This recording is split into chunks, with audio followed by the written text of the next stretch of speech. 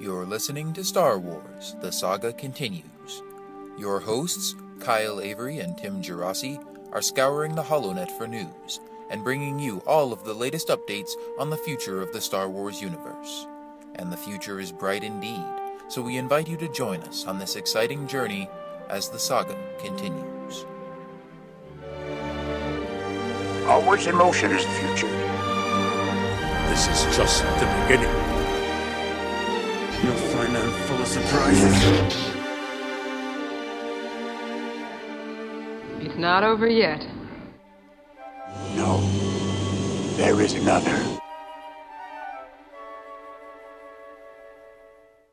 Hey there, Star Wars fans. You're listening to another episode of Star Wars The Saga Continues, your podcast for all the latest news and updates related to Star Wars Episode 7, as well as all the other new and exciting projects coming up in the Star Wars universe. As always, I'm your host, Kyle, and I've got my co-host, Tim, with me. How's it going, Tim? Hey, Kyle. Doing good. Ready to record another 3-hour episode? Oh, yeah, it's looking like it might be another long one. Of course, we're coming off our last episode, which was huge. We spent the better part of 3 hours talking about the Clone Wars Lost Missions episodes right after those went up on Netflix, and it's been a while since our last episode. It's been a little over 3 weeks now, because I've been busy trying to get my Star Wars fan film finished up to submit to Phoenix Comic-Con for the film festival that they have there this summer. So I just got that done. The movie's still not 100% done. I've still got a few more kind of final polishes and touch-ups I want to make to it. But I got it done enough to submit to the festival, and I just mailed that in on Friday. So now I'm just waiting to hear back, hoping that I get accepted for that and get to screen my film at Comic-Con in front of a whole bunch of fellow geeks and nerds and fanboys and stuff. So that should be pretty awesome, and I'll keep you guys posted as we get closer to that, because right after Comic-Con is when I'm planning to, put it up on YouTube and everything for people to see. So I will keep you guys posted as I get closer to that and I get closer to completing the actual finished movie. But in the meantime, we've got quite a bit of Star Wars news to talk about, and then towards the end of the episode, we'll kind of wrap up some final thoughts on the Clone Wars series that we didn't get to last time because we were approaching the 3-hour mark and we were both tired and hungry and wanted to stop talking. So just a couple, last thoughts that we'll share and talk about some interviews with Dave Filoni and stuff like that, just kind of wrapping up the series. Yeah, we're so close to the 3-hour point. If you downloaded the episode, it's already so like 20 seconds short. So we should have went on 20 seconds longer. Yeah, just, I don't know, threw a joke in there about Wookiees. Yeah. Yeah, we'll see if we'll get an even number on this episode, but we'll see. Let's just break the record and go for 4 hours. How about that? Oh, I don't know about that. Each episode be increased an hour. Pretty soon we're going to have like 20-hour podcasts. Yeah, I didn't eat enough ahead of time to prepare myself for a 4-hour podcast. Yeah, me neither. So we probably won't make it that far. Yeah, well, we'll see. But let's go ahead and jump right in with some Episode 7 news. And this actually kind of dropped right after we recorded our last episode. This was announced on March 18th. But we finally got some actual news pertaining to Episode 7 and not just some rumors and speculation and, maybe this character might be in it, maybe this actor. Not any real big news, but still good to have some actual official news, and that's that Episode 7 is set to roll cameras in May 2014, and that, this is an official press release that came out on StarWars.com. They're saying that the movie's going to start filming in May, and that Episode 7 is set about 30 years after the events of Star Wars Episode 6, Return of the Jedi, and will star a trio of new young leads along with some very familiar faces. So, again, this is all stuff that we had heard speculated about for months and months, and I think everybody was pretty much assuming that it was going to take place about 30 years after Return of the Jedi, and that they'd be starting filming sometime pretty soon here in April or May. But now we've got the official confirmation on that, so now it's just a matter of waiting for some casting announcements, maybe some plot details. Tim, your prediction was wrong about the March casting announcement, so you have failed me for the last time, and I'm going to go find myself a new co-host. Kyle, stop.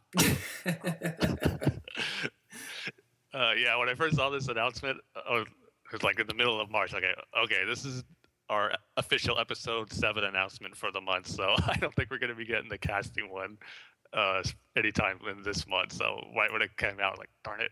But maybe hopefully they'll have 2 big announcements in this month, but I won't hold my breath. And yeah, as we're recording this episode, we're out of March, and now I'm moving on to my prediction to the next logical choice, which should be April. So hopefully I'm predicting like around the middle of April, like around April, like the 20th, like the week that starts, like the 3rd week of April sometime, like around the 21st or sometime around there, because we said in this announcement that shooting's starting in May, and I still like to think that we're going to get the official casting announcement before like the main principal photography starts with the cast and all the main characters that are going to be in this movie, because I just don't see them doing it where they're starting to film but they haven't announced it yet, and then these leaked photos come out and we see, I don't know, Mark Hamill in costume, Harrison Ford and Carrie Fisher on set, but yet they haven't made an announcement about it yet. So, because as much as they're trying real hard to keep filming the secret and covering windows and all that stuff, the leak stuff's eventually going to get out there. So I just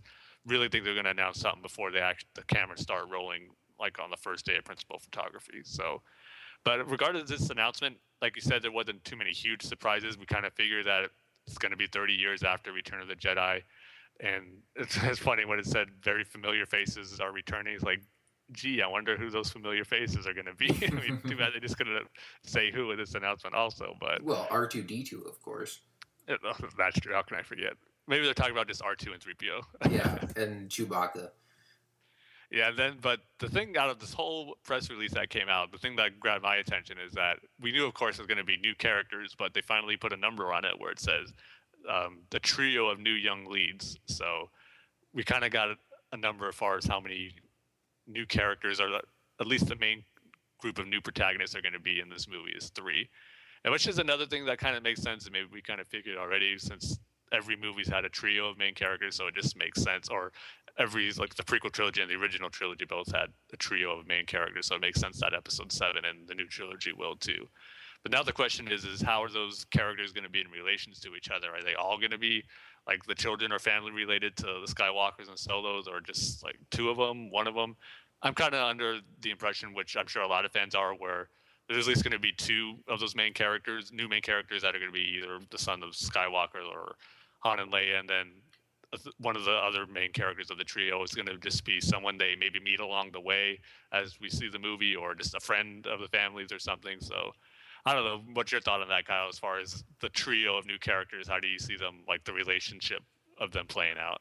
Well, based on just kind of piecing together stuff from all the different rumors we've heard and stuff, and sort of based on that, I think my guess would maybe be that sort of the biggest character of those 3 is probably going to be a completely new character. And then the other 2 sort of members of that trio will probably be the Han and Leia twins if they decide to stick with those characters. And then if Luke also has a kid, then they might be sort of outside supporting character, maybe like in a similar role to how Lando was in the original trilogy, or maybe someone that's not introduced till one of the later movies or something like that. So that's kind of my guess for right now, is that at least one of those characters will be someone that we've heard of before, or a character that's, taking the place of someone that we've heard of before, if they do decide to like switch up the names and all that kind of stuff, and that at least one of those 3 will be a completely new character that we've never heard of. Yeah, I mean, that's the next big thing we're waiting for. Like I said, next big announcement has to be the casting announcement, I would think. And then hopefully with the casting announcement, there will be descriptions of the characters and the actors that they've cast to play these characters will be in there. Like, I just remember the episode 1 casting announcement. It was pretty vague, but we got an idea of who these characters are going to be. Like Liam Neeson, like a Jedi Master for Natalie Portman. And this said a young queen. But of course, we knew Obi-Wan and Anakin. So that's another thing I'm really curious about. Once we get that casting announcement and it has the characters' names, will it be a full descriptions, or will it be pretty vague? Or we're still going to be tons of speculation as far as what these actors are going to be playing. So still a lot more speculation ahead.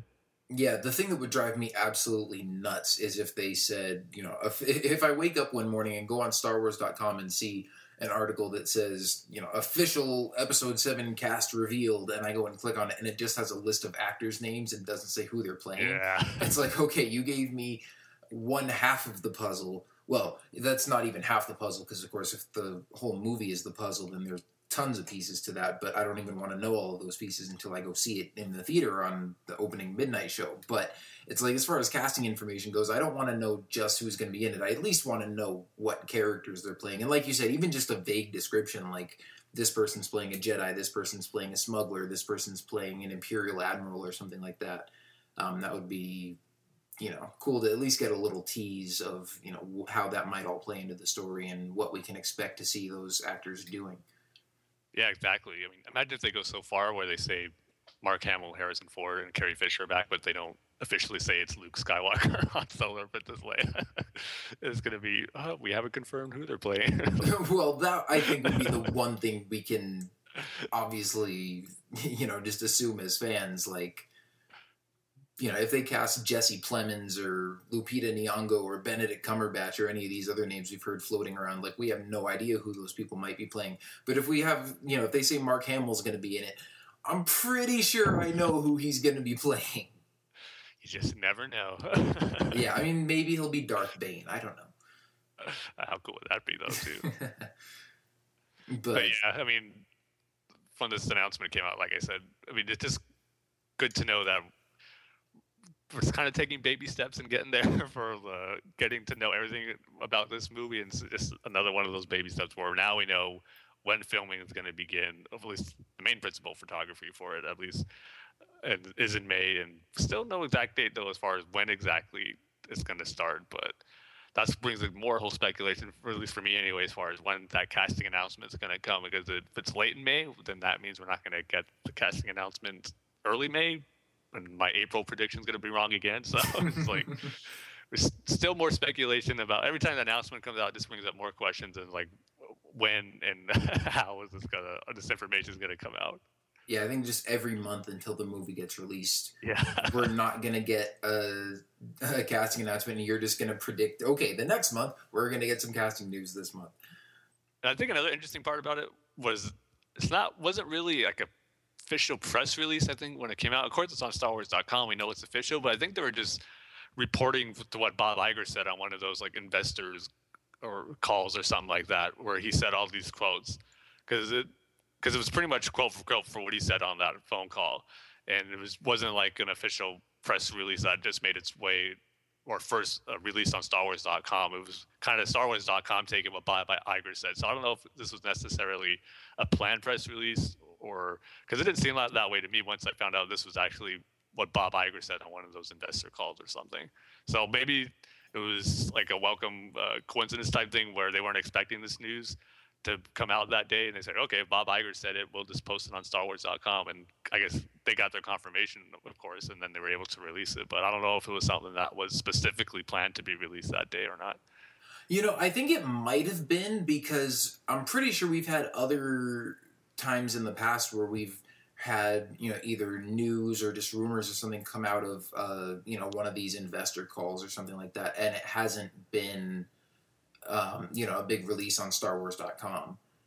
And we've had other news sites like report stuff as news because it's like this person definitely said this in an interview or whatever, and it doesn't always get a front page news release on StarWars.com. So I think maybe this is something that, once Bob Iger announced it, or, maybe they talked about this ahead of time and he's like, okay, I'm going to say this in this investor call, and then we're going to like announce it to everybody and just let them know at least when we're going to start filming. I mean, either way, it was nice to just for once get some official confirmed news, even if it wasn't that much and it was something we pretty much already knew was going to be the case. But, just for once to stop having to hear some Star Wars related stuff and take it with a grain of salt, it was nice to be able to just like hear this and be like, okay, we know this is actually happening.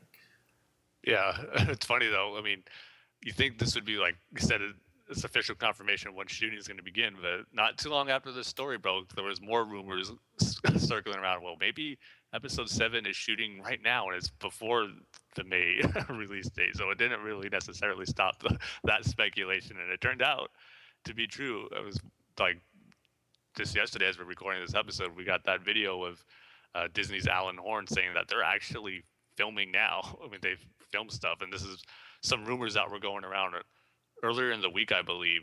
where there was like, oh, episode 7 could be filming. I think it was in like Cairo, they said, in some other place. I'm kind of blanking on the other location that was rumored, but For Tatooine? yeah, I think that was Morocco. okay, yeah, because there was those rumors going around. And like I said, just yesterday, Alan Horn was doing that interview with the Hollywood Reporter. He said, "Yep, we're actually filming now." And that even took, I think, the person doing the interview by surprise. Like, oh, really? Okay.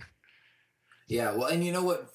The way I took that, I mean, I'm not sure like what stuff they're filming right now, or how much they're filming, but I'm wondering if they're actually filming like scenes with actors, or if they're filming, background, like backdrop type shots that they're going to use for like visual effects. Like if they need a shot of the Millennium Falcon flying over a landscape, well, they could go out and get that landscape shot right now without any actors in it, and then while they're shooting, they could be working on some of those early visual effects shots. So it really doesn't surprise me that they're at least, starting on some stuff right now. And again, it's purely speculation at this point as to what they're actually filming.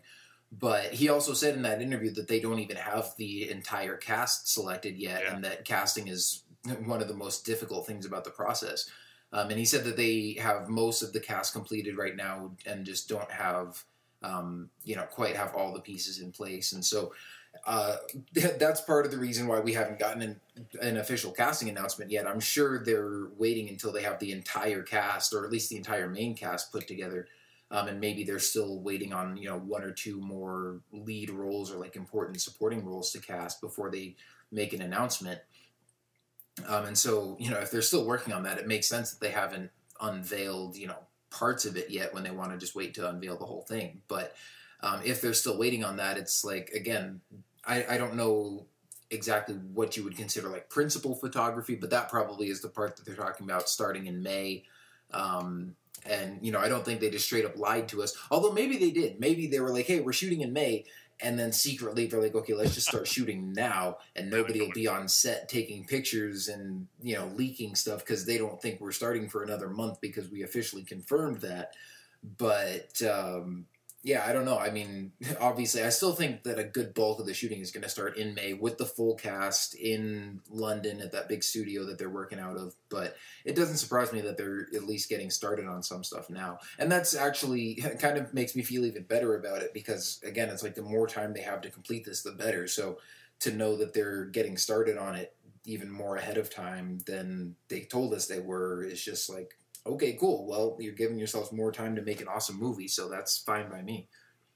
Yeah, I mean, regardless of what they're filming, if it's just like background and like scenery shots that you were saying, or real principal photography that they're keeping secret, just the fact knowing that a new Star Wars film is being shot right now in some capacity that we're not too sure on, but just the fact that a new Star Wars movie is being shot right now, there's getting footage for it, is, I don't know, just a cool feeling. When I heard that, I was like, oh man, it's almost surreal in a way, but also, what I thought was funny in that video, because the interviewer asked him, like, what's the hardest part about the process for making episode 7? And without hesitation, he said casting, like, definitely casting. So I just thought that was funny. Like, I mean, that's the thing everyone's waiting for, that casting announcement. It just seems that they just haven't quite gotten what they wanted so far, and it's still an ongoing process.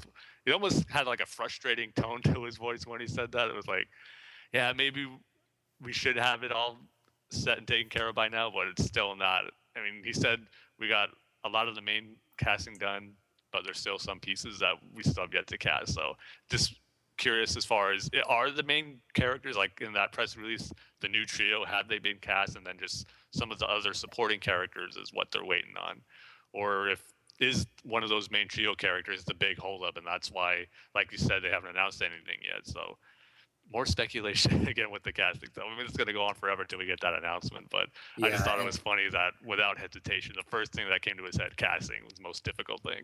Yeah, and if it is, frustrating or whatever, like, is that because they're not finding the right person that they want for the part, or is it because they have, 2 or 3 people that they really like and they can't decide, whether to pick one over the other?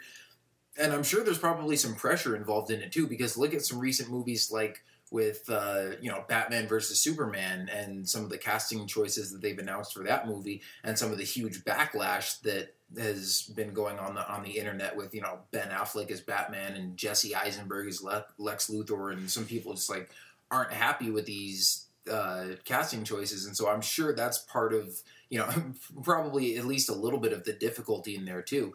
Even though I'm sure these guys are like professional, and once they make their casting choice, they're like, okay, regardless of what people on the internet think, like we're confident that we made the best choice and that we're gonna, that this person that we picked, like obviously they're gonna pick them for a reason. They know that they think that's the best person to play that role and to make the movie good. But still, I have to think that's weighing on their minds at least a little bit. Especially with such a passionate fan base like Star Wars fans, like they don't want to let us down and don't want to have, some huge uproar if they cast somebody that we think isn't going to be right for the movie.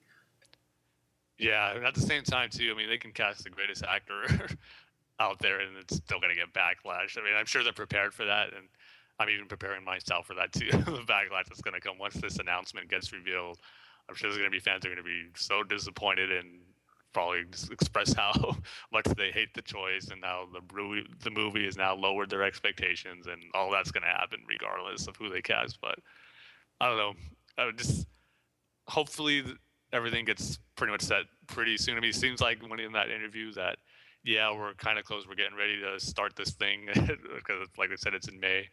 And another thing about the video too, the interviewer didn't even ask him about this. He just mentioned that another difficult part was the script, and the interviewer was all, "Oh, is that not done yet?" He's like, "No, it's done. We have our script." And he, of course, said it was Lawrence Kasdan and J.J. Abrams, and he even mentioned the first draft by Michael Arndt, which I know before when that whole announcement came, J.J. Abrams and Lawrence Kasdan took over, was how much of Arndt's script was going to be part of that. So if he's still mentioning Arndt, for me anyway, it still kind of makes me believe that part of his script is still going to be there. It's not going to be a total rewrite. So the big, I guess, three things that were covered in this interview were the filming, the casting still going on, and then that how the script is done, and that how he's still mentioning Arndt and along with J.J. Abrams and Lawrence Kasdan in this video. So again, he ended it by because before we tweeted out that there's supposed to be some Lucasfilm stuff at CinemaCon, Disney's presentation, and that's another thing. You saw a bunch of logos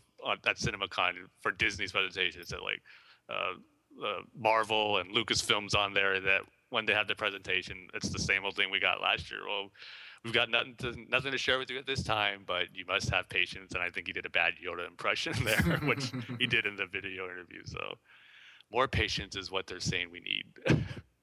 Yeah. Well, you know what? I think my prediction is if we don't get anything in April, which I kind of hope we do, but I think I would not be surprised if they wait till the last minute right before they ship everybody off to London in May to begin the main bulk of the filming. And if we get this big casting announcement on Star Wars Day on May 4th, when everybody on the internet is posting Star Wars quotes and saying "May the 4th be with you" and all this kind of stuff. That kind of started as just like a little, I don't know, unofficial fan thing, and I think it's kind of become embraced as like the official Star Wars Day, and people have, and it kind of turns into like this online celebration kind of thing, and so I could definitely see them holding off for that day. It's like, not that they definitely need to, but it's like if you're gonna pick a day that sort of feels like an appropriate day to make that announcement, like that's as good of one as any. So yeah, I think if we don't get anything this month in April, as you're predicting, Tim, then I think they might just wait till that day. But I also think it might just depend on their choices. I mean, if they're still working on trying to figure out the last couple pieces of the cast right now, then we'll probably just get an official announcement as soon as the entire cast is in place. I would think that would be my prediction, and who knows how long that's going to take. Although, yeah, we would think it would have to be sometime in the next month or two before they start filming. But, I don't think they have, this information that they're just sitting on and like waiting till the appropriate time to tell us. I think they're going to tell us as soon as they have it all together. And, once they have the entire cast in place and are ready to tell us like who everybody is. Yeah, because in that video interview, he just said they still haven't finished it. So like you said, it's not where they're just sitting on it and they're just waiting for the right time. It's not done for them to announce it yet. But that's what's good, at least in my mind, about that official announcement we got of the shooting date or the shooting time, which was in May, where that kind of set the end game point as far as when we should get that casting announcement.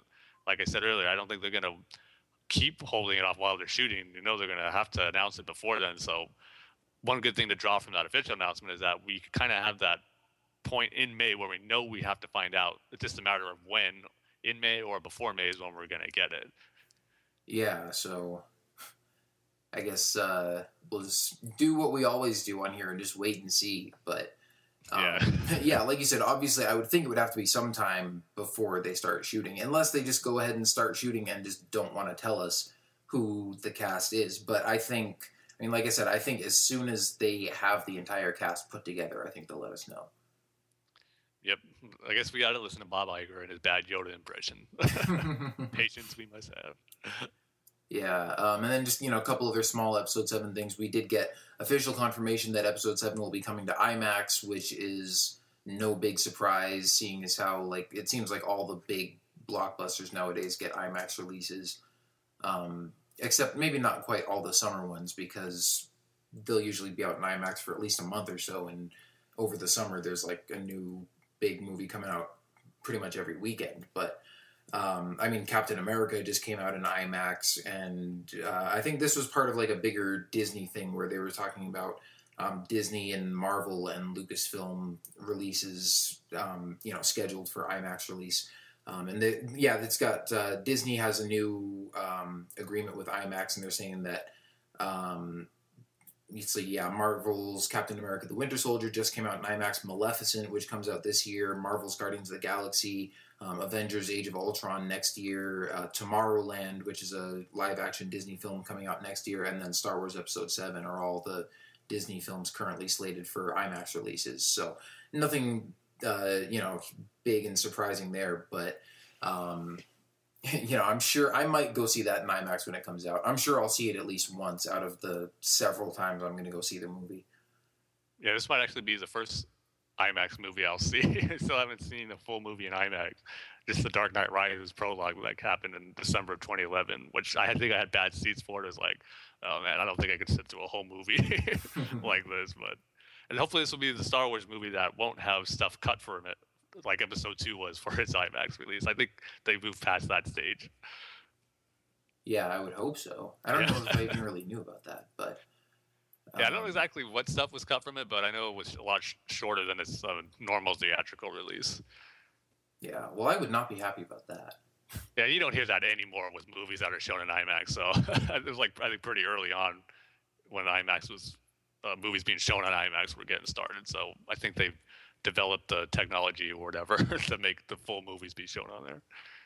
Yeah, but yeah, that'll be exciting to see. I've seen I don't know how many movies on IMAX, but at least a few.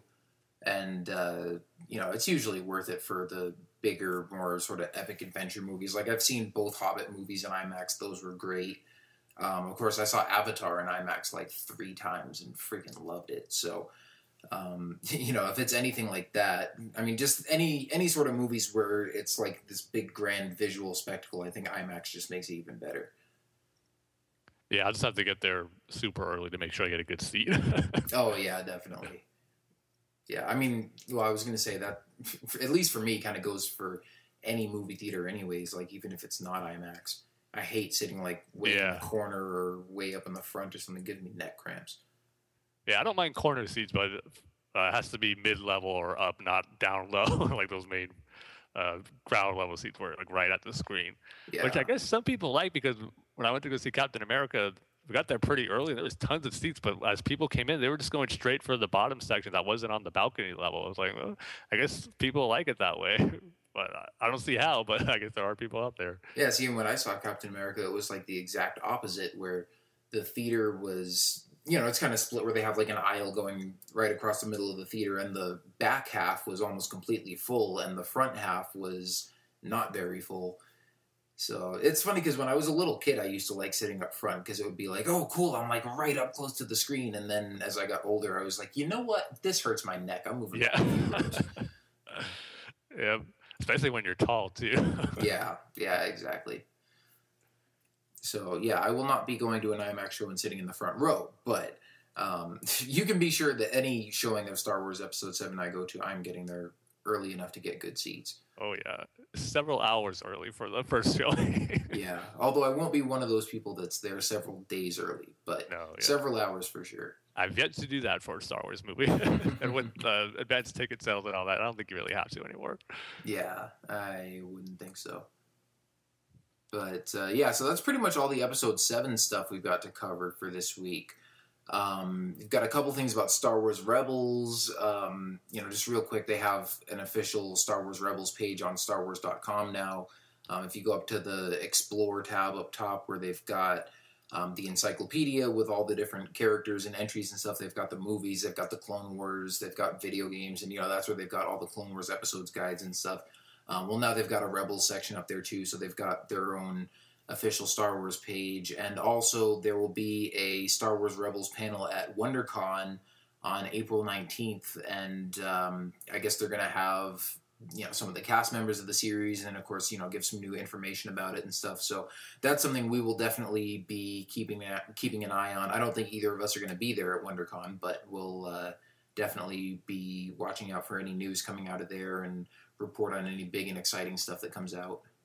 Yeah, I'm kind of kicking myself because WonderCon's in Anaheim, which is real close to where I live, and I didn't really look at the schedule. This got announced a few days ago, where I wish it was earlier, and I could have just gotten a Saturday pass for when this panel was going on. But Saturday's been sold out now, so there's really no way to get a pass for that day when the Star Wars Rebels panel was going to be held. So I was like, darn it, probably should have known better. Something would have been there. I went last year for a day. There was nothing Star Wars related then. And then it didn't really occur to me that they'll have another one for this year, but apparently there is. And it sounds pretty cool because this will be the first panel where it says there's going to be cast and crew there. So this will be the first time some of the voice actors will be able to talk about their characters. And we'll see if any new announcements get made. I'm kind of thinking maybe some announcements of maybe the Inquisitor's voice actor. And there's that other Imperial officer who we saw figures of at the Toy Fair a few months ago, who they never really officially announced, but maybe he'll get announced there. So I'm sure there'll be some new stuff to take away from this new panel, but it should be cool just to have members of the cast finally be able to talk about their characters in there. They didn't announce who's going. We'll see how many of the main characters will be, or voice actors who are playing the main characters will be there, but I'm sure there'll probably be a good amount. Yeah, and if anything, if we don't get any new information or anything, I'm thinking we'll at least get probably a trailer, since the show is airing this summer, which is coming up pretty quick. So yeah, that's possible. I guess the other big Star Wars news I'm looking forward to right now, besides the Episode 7 casting news, is what's the premiere date for Star Wars Rebels, because summer's only a couple months away. Yeah, maybe that'll get announced there. That's true too. Yeah, but we don't know if it's.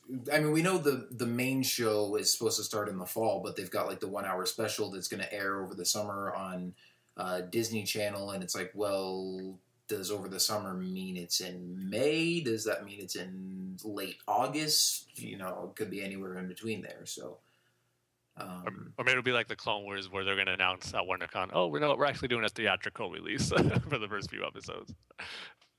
I doubt they're going to do it again, but yeah, I doubt it, since they're already doing a 1 hour special. Although I would not complain at all if that somehow got a limited theatrical release. That you could go see it in theaters and not just have to watch it on Disney Channel. But it was cool too. I've heard earlier in the week when there were some preview screenings for Captain America that people were saying, "Oh, they're showing the Ignite teaser for Rebels before the screening of Captain America." I thought, "Oh, cool! So hopefully they'll show it when I see it." And I nice. get nothing. Yeah, I didn't get well, I didn't get there quite early enough for mine because I came straight from somewhere else. Yeah, because how even before they show the trailers, the lights are on and you're waiting for the movie to start, they show those other advertisement stuff. Yeah. I was kind of thinking, maybe they'll show it there, but I was there 20 minutes before it started and they didn't show anything. Oh, okay. Yeah, I don't know. They might have showed that at the one I went to, because they do that at a lot of the theaters I go to. They'll have that AMC first look or something like that. Yeah. So, yeah, I'll have to keep an eye out for that. Because it would be cool to even just see the teaser trailer for the show on the big screen. Yeah, just anything Star Wars on the big screen's awesome. Yeah, it'd be hey, I got to see Star Wars on the big screen again. Yeah. Even though it was 30 seconds of it. Yeah. Hey, Star Wars is Star Wars, even if it's just a logo. Yeah. Oh man, we just talked about that, about how cool it would be to see Star Wars on the big screen, and I just imagined how much I'm gonna flip when I see the first trailer for Episode 7. Jeez, man, I know. Because especially these days, like with all the trailers leaking online and stuff, but like normally with trailers that I really want to see, if it's coming out like with a movie that I want to see, like the trailers will usually come out online on like a Tuesday or something, and then they'll be like, you can see it in front of this movie that's coming out this weekend. And sometimes I'll just wait to go see a movie that weekend to see the trailer in front of it.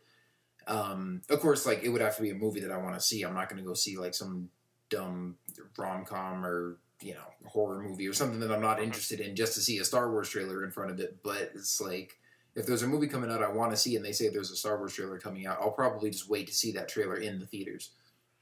Man, yeah, I don't know if I could. And then the entire rest of that movie, I'll just be freaking out about Star Wars Episode 7 the whole time.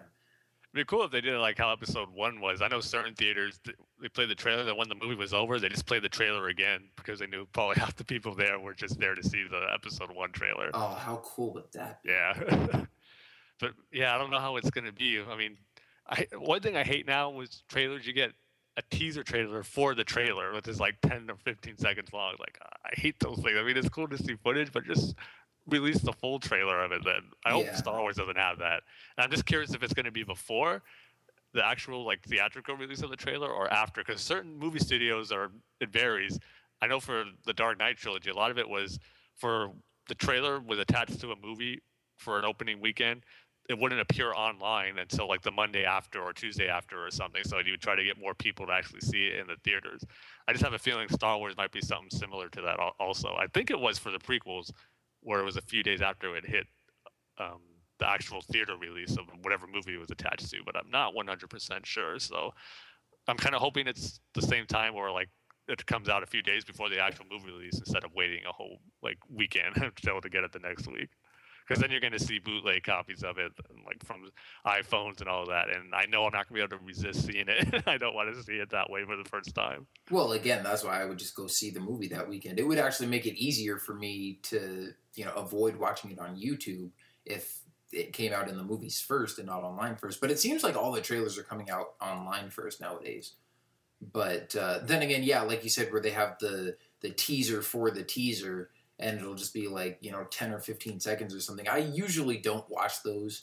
I did watch the one they released for Guardians of the Galaxy recently, but usually I'm just like, well, whatever, the actual trailer's coming out in like 2 days, so I'll just wait and watch that. Pretty soon it's going to be teaser for the teaser for the teaser trailer.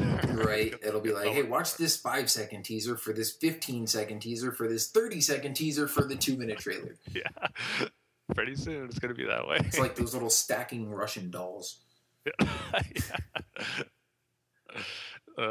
Some of Star Wars figures on there. Yeah. But, so that's the stuff about Star Wars Rebels, and then just a few other sort of miscellaneous things. Although this was a pretty big video gaming announcement, is that this woman named Amy Hennig, who used to be the creative director for the Uncharted franchise at Naughty Dog, has left Naughty Dog and joined Visceral, which is one of the EA game companies, and has basically signed on to be the creative director for a new Star Wars game that they haven't announced yet, but I'm sure we'll get that all in due time. But it is kind of interesting. Right when EA took over the Star Wars license, and then we got the Battlefront announcement, there were rumors already going on from almost a year ago that Visceral was also working on a Star Wars game. So the fact that they just now have announced their creative director for that project means that either maybe the previous creative director left, or that maybe that project was just in very early sort of idea concept stages, and that they weren't really actually starting on a game yet, and now they're sort of going full underway on production on a new game. But I, of course, am really excited to see what this new game might be. And maybe we'll get an announcement trailer for that at E3 this year. Who knows? Yeah, I was really excited about this announcement. As I remember a few weeks ago or a month ago, a lot of the video game sites like IGN announced that Amy Hennig was leaving Naughty Dog, and Sony's like, man, what's going on over there? Like I think they had a few people from Naughty Dog leave, and there was like saying who's going to take over the Uncharted series now for the PS4, but so that was like wondering what's going on with their Naughty Dog. But then when this got announced, like, okay, this is a pretty big deal to leave Naughty Dog, but she's going on to a Star Wars project. That's pretty big. I'm sure it's got to be exciting for her too. And just as a fan, I mean, I love the Uncharted games just for gameplay wise, and then just from the story aspect. There's some great characters and cool stories in there. So I'm really excited to see what she's going to bring to a brand new Star Wars game. And again, what era is it going to be? Because EA has been saying a lot that it's not going to tie into any of the new movies, and they're kind of have free range to create their own stories. So it's going to be exciting to see, and I hope it's kind of similar to an Uncharted style type of game, because that'd be awesome to see a Star Wars game like that, which 1313 was kind of looked like it was going to be. And I know it's probably not going to be 1313, but hopefully some, as far as gameplay wise, be like that, and how Uncharted was. Because that'd be really cool to see, or play a Star Wars game that's going to be like Uncharted. Because I love those games on the PS3. Yeah, and of course, everyone would love to see 1313 get resurrected, but yeah. I don't think that's going to happen at this point. But maybe it can be, some sort of spiritual successor to it. Maybe they just start over from scratch and create a similar type of game. But I mean, regardless, I'm excited to see what they come up with. I unfortunately haven't gotten to play any of the Uncharted games because I only have an Xbox 360 and haven't played any of those games on PlayStation. But I mean, I've heard great things about them. I've seen stuff that looks pretty cool, and I'm like, I'd kind of like to try those games. It's just not worth me buying a whole system just for one or two games that I want to try. But I'm like, if I had a PS3, I would probably get those games. But yeah, so I mean, just the fact that this is someone who is such an integral part of such a critically well-received franchise, bodes well for future Star Wars games. Yeah, like you said, hopefully E3 we get not only some more Battlefront news, but hopefully this new game that Visceral is working on. If anything, like just a teaser trailer like we got from Battlefront last year, but for another new Star Wars game would be cool. But then we get more content for Battlefront. Like each year we get more information on those different Star Wars projects that those different studios they have from EA is working on. Oh yes, please more information on Battlefront at E3 this year. I mean, I'd even be if really it's disappointed if it's not, I really would be. Yeah, even if it's just a longer trailer, like they don't even have to give me like details and stuff yet. Although that would be nice, if we got some details or some screenshots or something.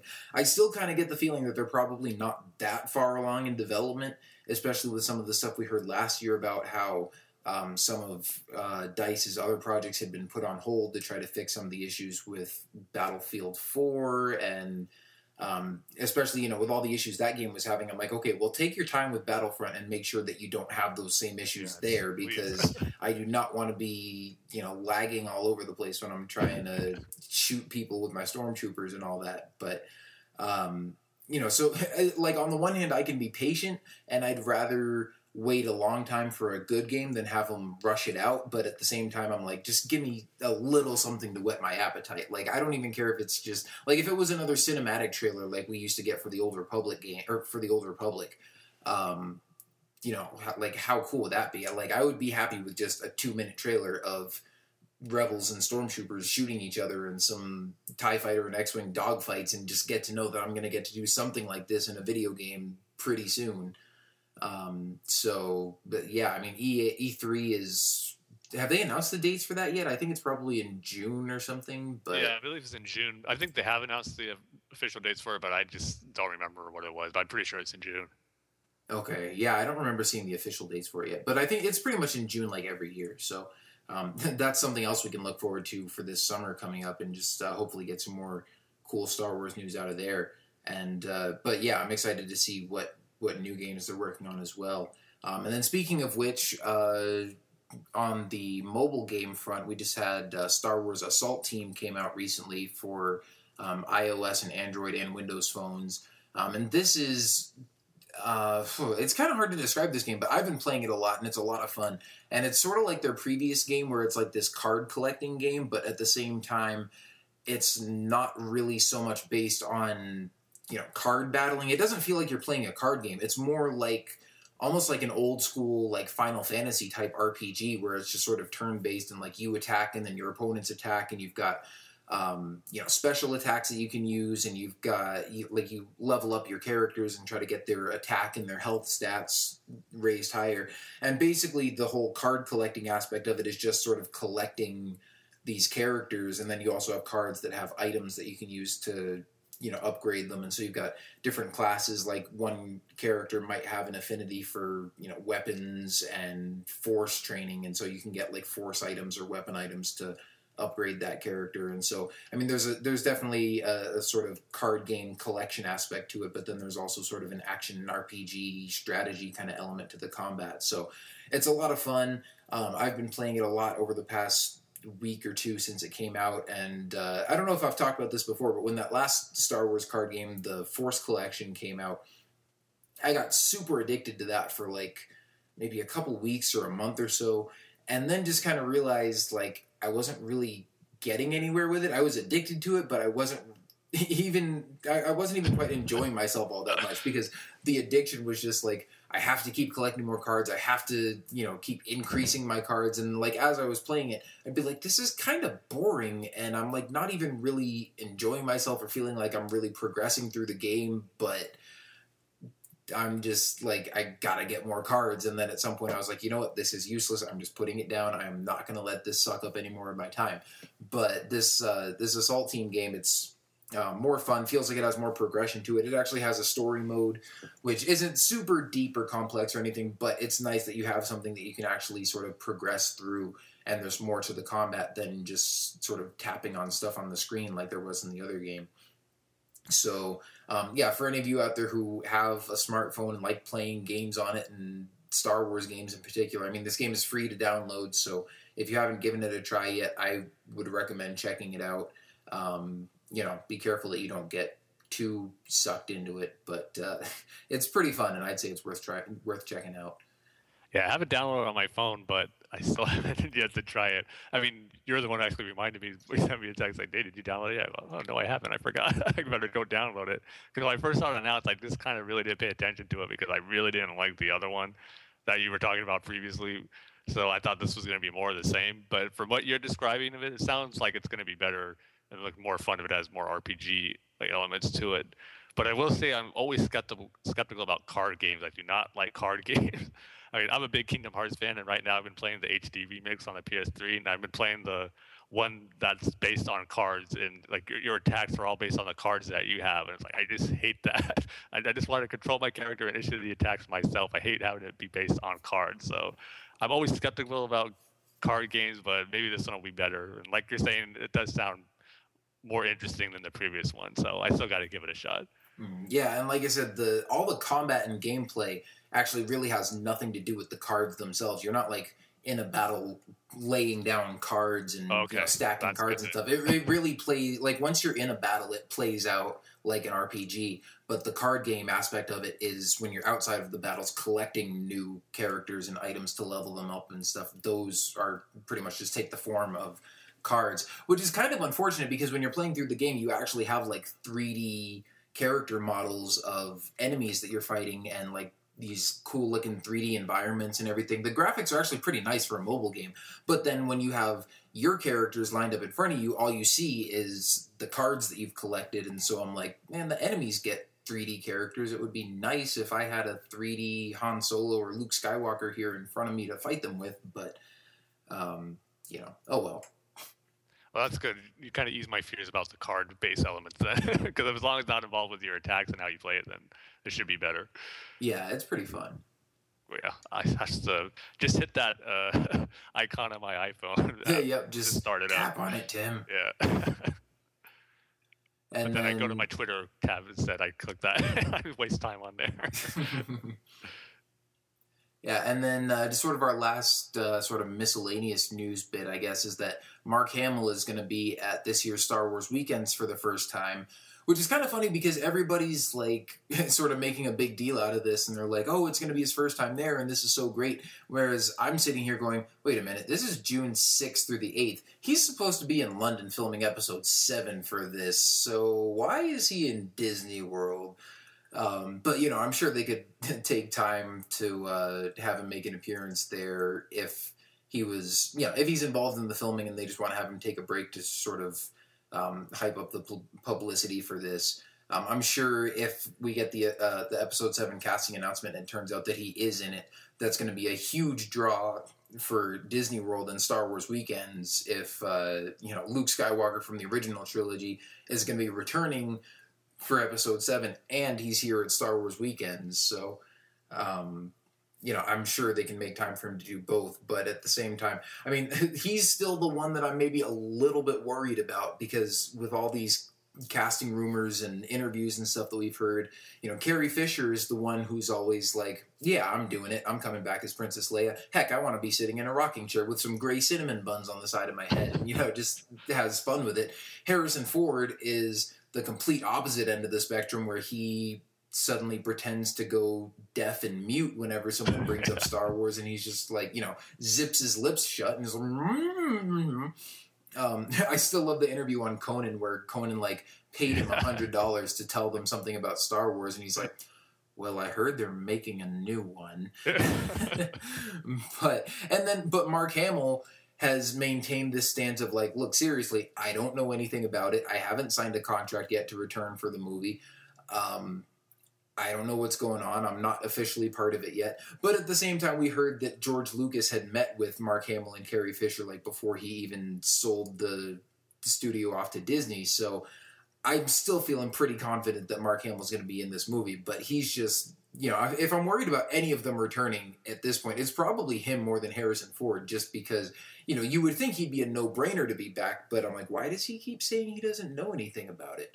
He doesn't say it with this twinkle in his eye. It's like, either he's a really good liar, or he's really good at PR speak, or he's just sort of playing his cards really close to the vest or something. But I don't know. I'm sure we'll still see him in there in some way, shape, or form. But in the meantime, if he's going to be off at Disney World, and any of you guys out there have the time or money to go to Disney World for Star Wars weekends, it's definitely a lot of fun, and you should check out it if you get the chance. I've been a couple of times. I will not be going this year, but that's always a fun event. So it'll be cool that he's going to be there for the fans.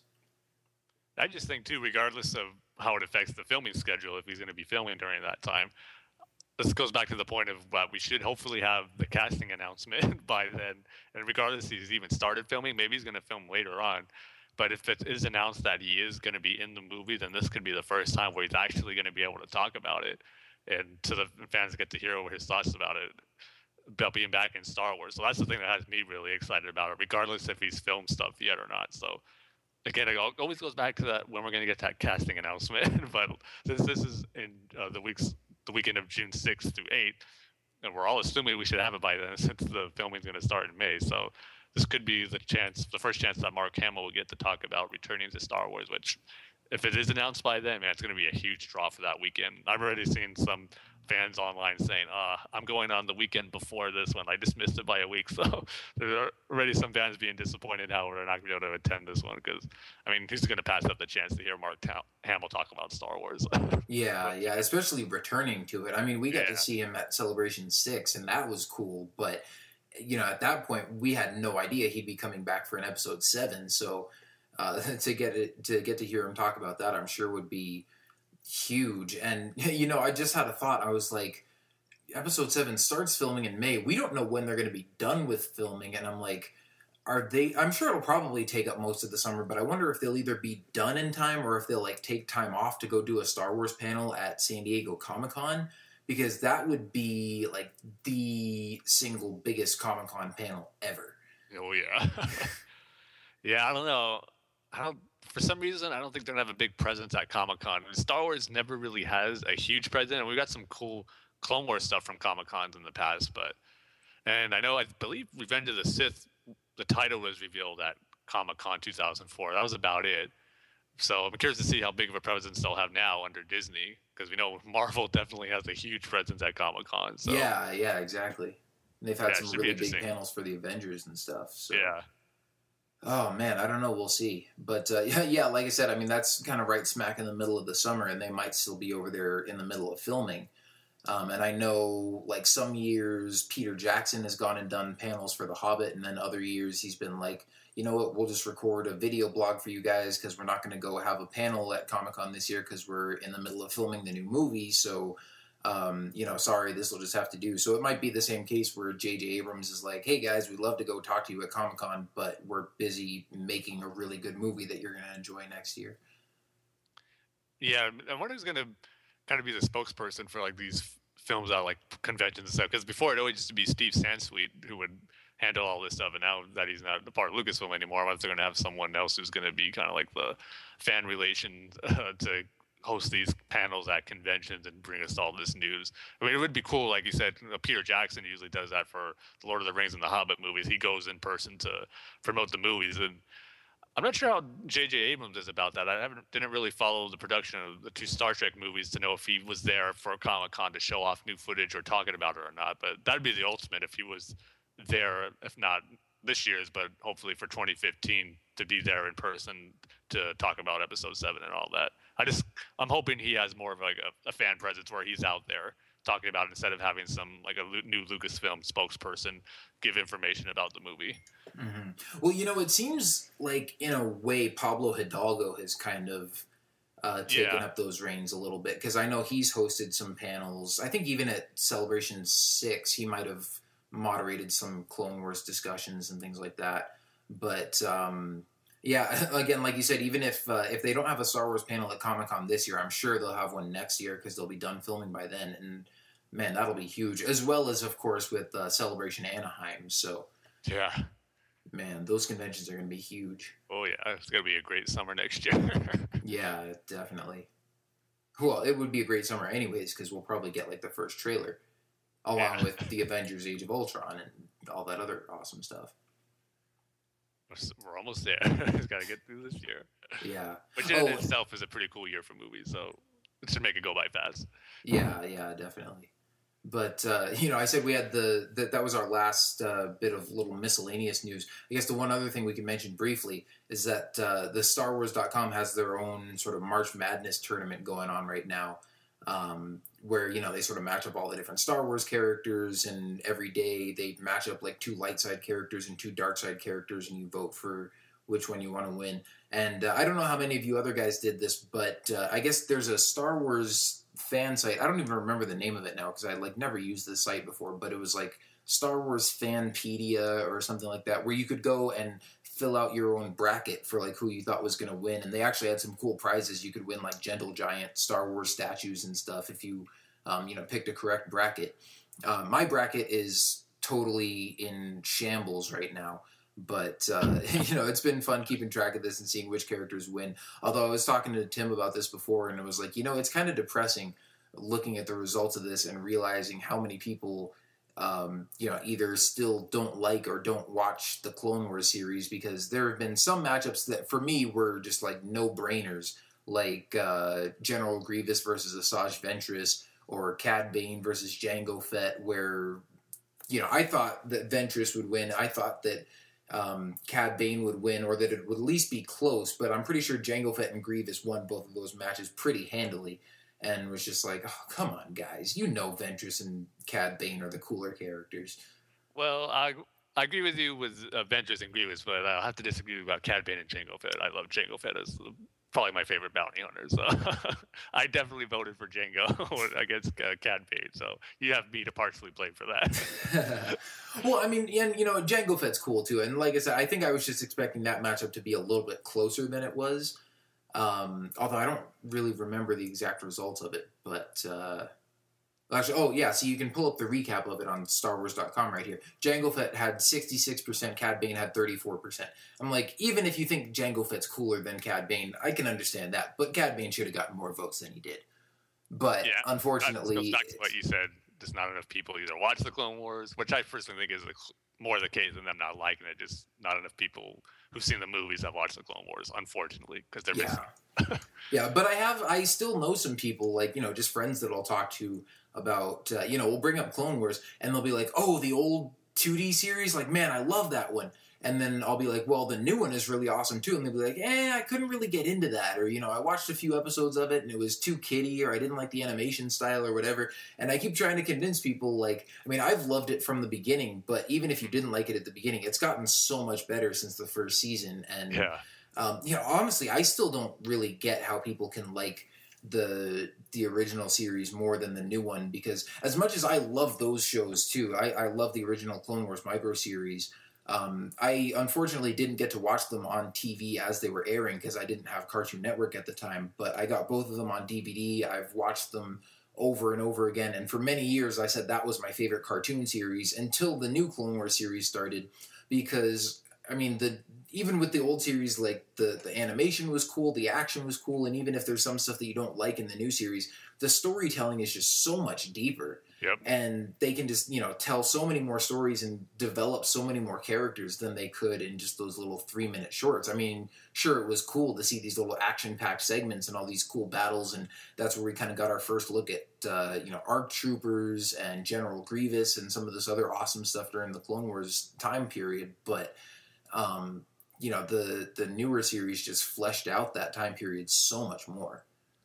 Yeah, 100% agree with you there. Like, just someone to say that they prefer the Genndy series more than the new one, I just think they haven't seen the whole series, and they're just basing it off the first few episodes, and just haven't really given it a chance to see how far the show progressed and how great the storytelling got, especially, I think even as far as early as the end of season 1 and season 2. I would go back before, which is my favorite season 2 or 4. I mean, I know everything got a lot darker in season 4 and 5, but season 2 has some awesome stories in there. So I just think, like I said, it's a lack of just not sticking with the show long enough, or just not seeing it at all, or not giving it the time of day, unfortunately. But one thing is cool about the whole Netflix thing now is that people I've known before who said they wanted to see it or just haven't had a chance to, they're now finally being able to get to watch it. A friend of mine who's sent me an email saying, I just started the Clone Wars on Netflix. I'm watching it with my stepdaughter, and we just love it. Like, we just can't wait to watch more episodes. And she loves Ahsoka. Now she hasn't seen any of the movies, and I'm going to get the Blu-rays and start showing her everything, because she's just getting all into Clone Wars now. So I'm glad I'm definitely hearing the Netflix approach working, where it's getting more people aware of the show and seeing how great it is. So hopefully maybe the next This Is Madness tournament, Clone Wars characters will get more votes now that they'd have a full year to see them on Netflix, hopefully. Yeah, hopefully.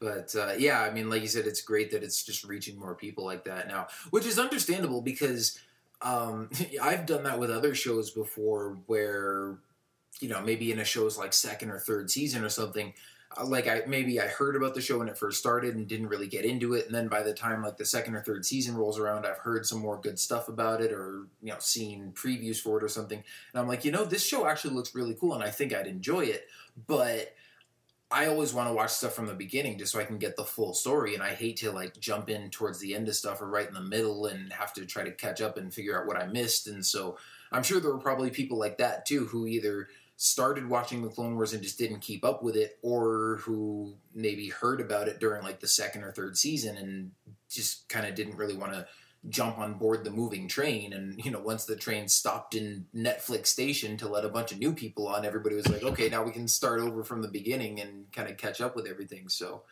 it's definitely great that, people who never got the chance to watch it on Cartoon Network are now able to go all the way through the series on Netflix. Yeah, not only just seeing it, but then kind of just enjoying it on the same level that we've had for years. It's like, wow, this is really good. It's not like we're watching, it's all right. But at least from the people I've talked to who've never seen it, they're just really enjoying it and saying, man, yeah, this is like awesome. Yeah, and it's definitely encouraging to hear that too, because it is an awesome show. Especially once you get to the later seasons too. And I think, maybe that's another good thing about having all the episodes available, like, right there in front of you that you can watch all at once, is like, if the first couple seasons are a little slow for your taste, or you don't really like them that much, it's like you don't have to just kind of sit around for a week and wait for the next episode and hope it's better. You can just jump to the end of season 3 where stuff really starts to pick up. Yeah, just look at the episode descriptions and maybe one will catch your interest. Like, oh, this one's about clones or Mandalorians. I want to check that out. So then you just go right there, and that's what gets you hooked. Yeah, although I don't know if I would do that, because if I hadn't seen the series and I hadn't been following it and didn't know about anything that happened in the show, and I went on Netflix and started reading the episode descriptions for season 4 and 5 and was like, Darth Maul goes to Mandalore, I'd be like, what? Now, would you be one of those persons, like you were saying earlier, oh, this sounds so cool, I have to watch it now, or I'm gonna have to go all the way to the beginning and work my way up to this cool episode I really want to see. I would probably go online and figure out which episodes led up to that, and watch all of the just sort of all the Darth Maul related episodes. And I know Leland Chi has been like tweeting out a bunch of those kind of lists. Like he tweeted out the entire chronological order of the series, but then he's been sort of tweeting out just sort of shorter segments like, here's all the episodes in chronological order that pertain to Ventress or Darth Maul or the Domino Squad, if you just want to sort of get those characters' arcs. Yeah, it's funny how you said you would probably figure it out how online to see what episodes you would need to watch and that. I'm on the opposite end where I'd probably have to go all the way back from the beginning and watch it all the way through. I'm actually, this is doing that for comics-wise anyway, because I wanted to start getting into the Guardians of the Galaxy comics before the movie comes out.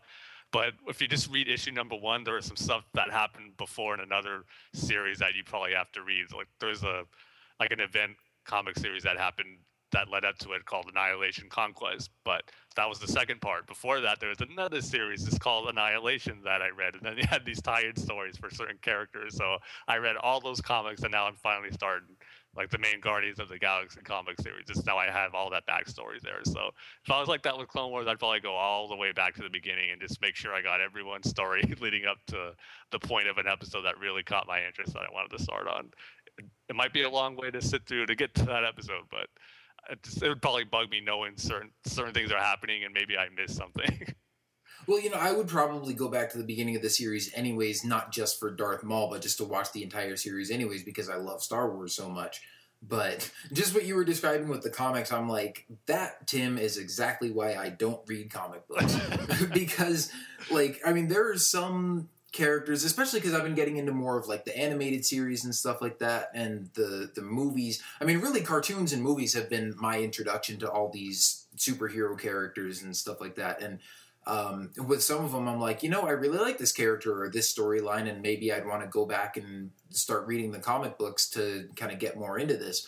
But it's just like there's so many comic books and so many different issues and different storylines and different alternate universes and different versions of different characters. I'm like, I would feel like, somebody, I don't know, I would feel completely lost and not even know where to start or where to pick up from, and it just seems kind of overwhelming. But I can understand how it would kind of be the same thing jumping in with a series like that, and so that's why you just go back to the beginning and watch the entire thing. So but yeah, it's great that people have the opportunity to do that now and that people are doing it.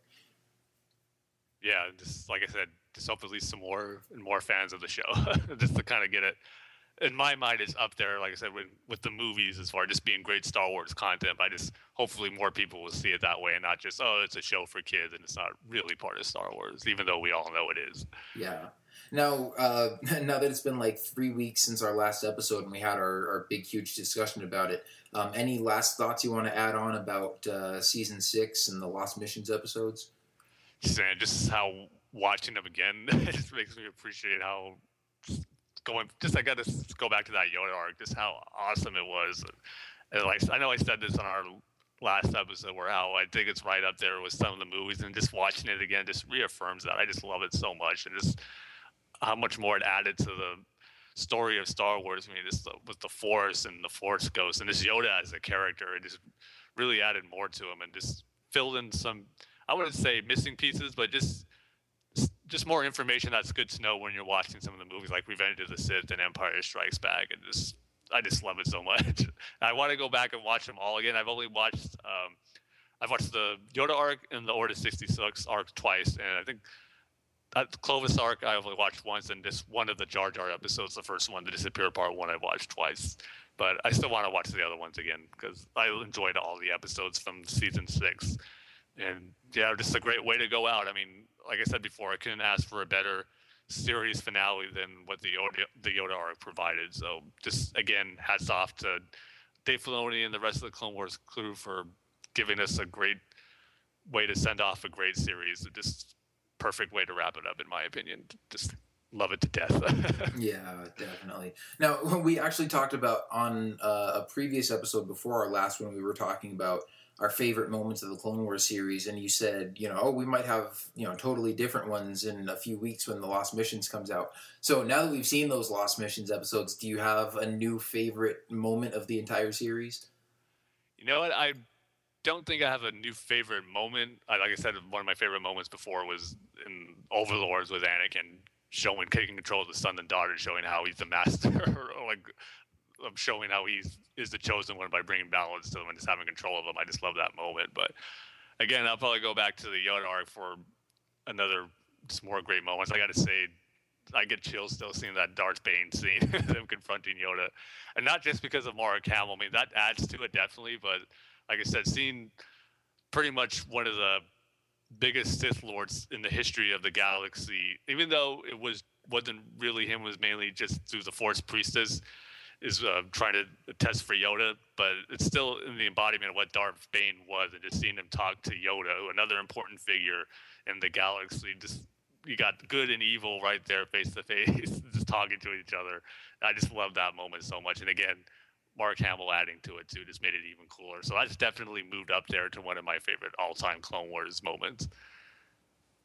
Yeah, that's definitely a good one. And I mean, that whole Yoda arc is just awesome. But I think I would have to say easily my favorite moment of the bonus content episodes, and maybe my new favorite episode, maybe my new favorite moment of the entire series, just has to be sort of like those last few minutes of the first Yoda episode, Voices, if you don't count the Lost one, which was the Sifo Dyas episode. But, the first one to really focus on Yoda and sort of his journey, and just like sort of the last third of that episode where he goes to Dagobah, and you hear the Yoda's theme playing, and you hear Qui-Gon's voice talking to him and telling him about, the living force and how to preserve your life and all this kind of stuff. And he's, following these little swirling magical energy balls, and then he goes down into the cave, and you just see, like, obviously the really familiar and really great looking location of Dagobah that we all know from Empire Strikes Back. It was just like, oh, so awesome. And it's just sort of a magical moment where, I mean, that's really just the best way I can describe it, because like normally you would think that's something that almost seems a little bit too like mystical or surreal or something for Star Wars, where Yoda's like hearing voices and he's walking through this fog and following these little floaty balls of light, but it just all made sense and it all just felt right and felt so appropriate, especially for that character. I mean, if it was a lesser Jedi, like if it was maybe, Ahsoka or I don't know, anyone else like Kit Fisto or Ki-Adi-Mundi or somebody, it might have felt kind of weird, but there's always been sort of this more mystical, magical aspect to Yoda, especially in the original trilogy when, he's teaching Luke about the ways of the Force and all that kind of stuff. And just, with him being the ancient, wise old mentor and everything, I mean, it was just so perfect. And it was one of those things that you might not think fits in Star Wars, but in that particular way, just the way that they made it all come together, it just worked so well. And I just loved those few minutes with him on Dagobah right there. So yeah. I would say that is, for now, I'm going to say that's my favorite moment in all of Star Wars, especially because it's a happy moment. Because I love the Order 66 arc. I love the moment where Ahsoka leaves the Jedi Temple, because they're just I don't know if I would even say I love it, but it's just, I have to acknowledge that those are just like great, powerful moments that make you go, wow, that's just some great storytelling, but it leaves you kind of sad at the same time. But with the Yoda stuff, it's just like, I just watched it with the big smile on my face the whole time, going like, wow, this is just so cool right here. Yeah, I totally agree with what you said about that whole Dagobah sequence. You just said it right now. The whole time when I first watched it, had a big smile. Like, it looked like I had like gas by the Joker toxin or something right on my face. Yeah, it's like you said it perfectly. It's such a great moment. It's harking you back to what you love about Star Wars and an Empire, but seeing it brought back in a whole new way, which was really cool. You got Qui-Gon there this time, and then you're learning as Yoda's learning new ways about the Force, and it was just great, like you said. Yeah, I could definitely say the Yoda arc is definitely in my top 5 and probably in my top 3 favorite arcs of all of Clone Wars now. I kind of figured it would, but still don't know if I could pick a number one favorite arc. It's between Yoda, Mortis, and Umbara. Those three. I think they're always going to move back and forth with each other. One's going to be one for a while, then go back to 2 or 3 or whatever. Yeah, it's hard to pick one out of those 3 for me. Oh man, there's so many great story arcs. Yeah, because for me, I don't think Mortis would quite make my top list. But I mean, that's another good one. But yeah, I mean, the Yoda arc, the Order 66 arc, and both Darth Maul arcs from season 4 and season 5, as well as the Night Sisters trilogy from season 3, and Umbara, like you said, and the Wrong Jedi arc from the end of season 5. I mean, those ones that I named are probably all my favorite ones, but that's like my top, 6 or 7 or something. So, yeah, I don't know if I could narrow that down to a top 3 or even, just one, but yes, I mean, so much great stuff on the show, but I would say that as of right now, that Yoda scene is probably my favorite moment. And then also, I mean, just other stuff, thinking about the show and all that. I think I've probably watched all of I think I've watched all the Lost Missions episodes at least one more time since the last time we recorded.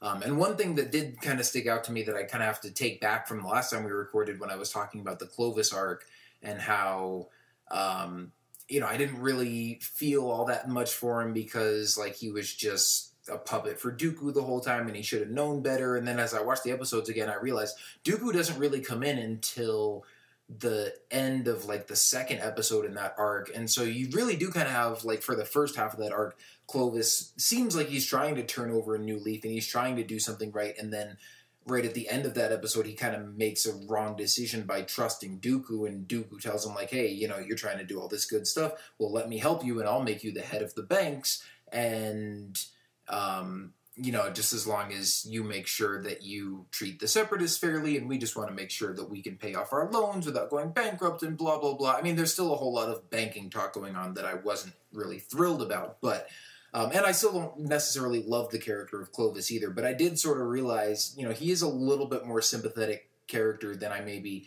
gave him credit for the first time, because it's not like he was just working with the bad guys the whole time. He just kind of made one bad choice and then got manipulated by Dooku and Palpatine, just like everybody else does. And also another really kind of dark scene from those episodes that I don't think we mentioned the first time, when Padme goes to Scipio to confront Clovis, and there's that Separatist senator with her who's trying to work with her and work these things out and everything, and he's kind of one of those good Separatists, I guess you could say, who's not totally in league with, like, Dooku and the droid army and all that kind of stuff. He's one of the more idealistic ones. And Dooku is there with Clovis and, like, forces Padme to shoot this guy. Yeah. Like, because Clovis has Padme held prisoner with a couple of battle droids, and Padme steals the gun from one of the droids and, like, aims it at Dooku. And then he just kind of uses the Force to grab her hand, kind of swings it around, and you see he's got her aiming at this senator who she's working with, and pulls the trigger and kills the guy. And I'm like, dang, that is dark. He just, like, forced Padme to murder somebody. It was, like, brutal and cool at the same time. Yeah. And I wish they'd kind of dealt with the repercussions of that a little bit more, because it's like, man, how do you live with yourself after that? Like, on the one hand, that wasn't you and that Dooku did it, and at the same time, I'm sure she's still got to feel some guilt because she was the one who pulled the trigger, even if she didn't want to. Another thing I want to do eventually also is watch certain episodes back to back that tie in with some of the Lost Mission stuff. Like with Yoda, I want to watch the Mortis trilogy and then watch the Yoda arc back to back. I think you'll get more. Does this flow a lot better? Maybe pick up certain things when you watch both of them back to back, and maybe watch Senate Spy before the Clovis arc, and then it'll be a long process. But watching all of the sequence and episodes with Domino Squad, starting with Clone Cadets and ARC Troopers, and then Rookies, and the Citadel trilogy, and then Umbara, and then the Order 66 arc. You'll just really, man, it'll be hard to watch the final episode of the Order 66 arc if you watch the beginning of Fives and Domino Squad and seeing what happens to them, if you watch them all back to back like that. But that's something I definitely want to do eventually, just kind of have these main story arcs, kind of like what you were saying before. Like Leland Chi has been tweeting the correct way to watch certain arcs about certain characters, and for the Lost Mission episodes anyway, I want to at least do that. Yeah, but like you said, with the Domino Squad, that would be depressing to just watch all those episodes back to back. I know. See, I don't know if I would be more powerful. Yeah, I don't know if I would do that though, because I think I just want to watch the entire series in chronological order, and then you'll kind of get all these story arcs in order, but then also see just where they fit sort of overall within the timeline of the entire series. So like you'll see all this political stuff going on in the Clovis arc, for example, and you'll see how that relates to the other political episodes, but then you'll also see like Anakin in that episode and how he's progressed from the beginning of the series and along the whole war and stuff. So I think it'll be cool to just get that overall big picture when I finally find the time to sit down and watch all of that. Yeah, it'd just be cool to watch them all in different ways if we had the time, chronological order, air date order, or just by characters that you want to see and how their story arcs progress. So many different ways you can watch the series. If only we had more time. Yeah. Because I don't think I'll ever get sick of watching them. That's not an issue. I can watch them over and over again. Oh, yeah, for sure. But, yeah, and then a few other things to wrap up with the Clone Wars. Right after the episodes showed up on Netflix, I mean, Dave Filoni did quite a few interviews. I think the day that the Lost Missions came out, he did one interview with Entertainment Weekly and another one with LA Times, just talking about these new episodes and just sort of looking back on the series as a whole and the ending of it and everything. He also did one with StarWars.com, where this was actually from the season 5 interview they had done. It was like over the past year they had done like this big 3-part interview with Dave Filoni looking back on like season 5 and the whole Clone Wars series, and they'd released it like in 3 parts over the past several months, but this was one excerpt that they had cut out of it because Dave Filoni had talked about the Yoda arc, and obviously they didn't want to spoil it because those episodes were still in the works at that time. And so they finally revealed this part, and of course he talks some more about the Yoda episodes in this one. And then he did a big, like, 5-page interview on IGN.com talking about the Clone Wars series as well and the bonus content and kind of really getting in-depth, like, by story arc and kind of breaking stuff down. So we don't have to go through, like, all those interviews right now because obviously there's a lot of stuff you can get from those, but if you're interested and you want to read them, I definitely recommend checking those out. I think we've got links to most of them, if not all of them, on our Twitter feed. And the rest you can find either on StarWars.com, or I'm sure we've got links to them on CloneWarsPodcast.com. But just, some great stuff. And I think some of the biggest things I took away from that were, one of the things Dave Filoni said was that even the stories that they didn't get to tell that they still had in the works at the time that the show was canceled, he said that, they've still got those stories, safely tucked away somewhere, and that Disney and Lucasfilm, know how much those stories are important to him and to George Lucas and to the Clone Wars crew, and that as long as he's at Lucasfilm and in charge of, helping create Star Wars content, that there's still a chance that those episodes could see the light of day at some point. Maybe not as episodes, but, as stories at some point. Because we know already this year we're getting the Darth Maul comic that's supposed to wrap up Darth Maul's storyline. So we could maybe get some more of these as comics, as novels, as maybe animated specials or movies or something like that. So, I wouldn't hold your breath yet. I think in one article he said something about, maybe over the next decade or so. So, it's not like, okay, the comic is coming out and then, what's the next comic after that? Like, I'm definitely going to focus more on, like, Episode 7 and Rebels and stuff and not still keep holding my breath for new Star Wars or for new Clone Wars content. But if we do get to see more of this stuff and it just sort of trickles out over the years and we get more and more of these stories, then, that's just even more good news for us fans who love it and want to see as many of these stories as possible. Yeah, I took away the same thing after reading those, where it's not all lost for Clone Wars, almost like A New Hope. There is, you got hope that these episodes or stories that they had planned will eventually come out in some shape or form.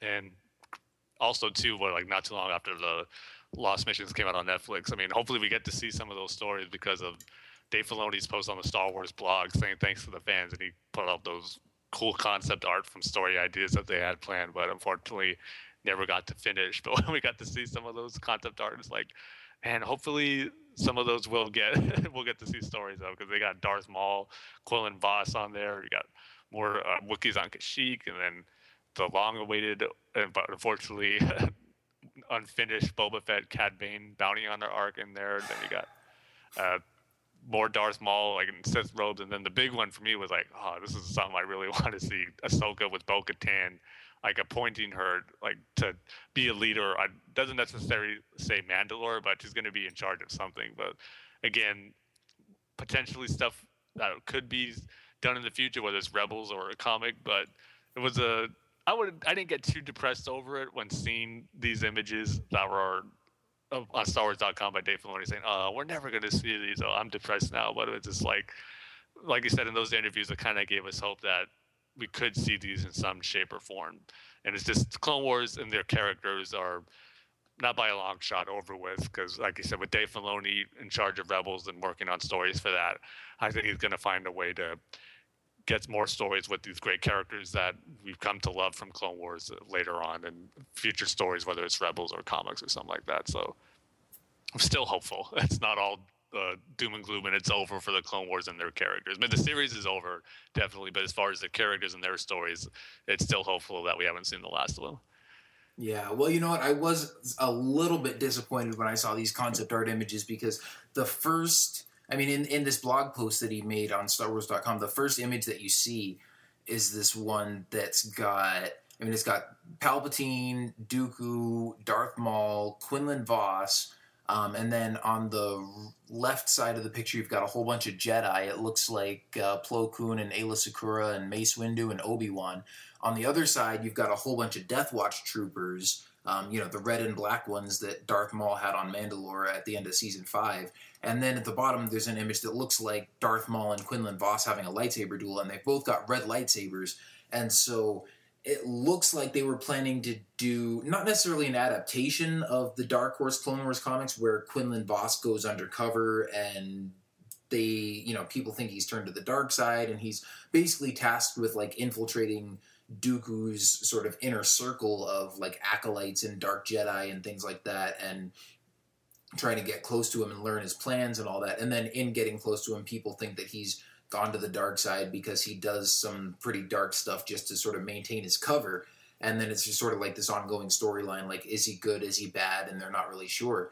And it looks like they would have incorporated some of that into this storyline. Now, the reason I'm not super bummed is because we know we're getting a Darth Maul comic, and so I'm like, I really hope that this is the storyline we're getting in the comic.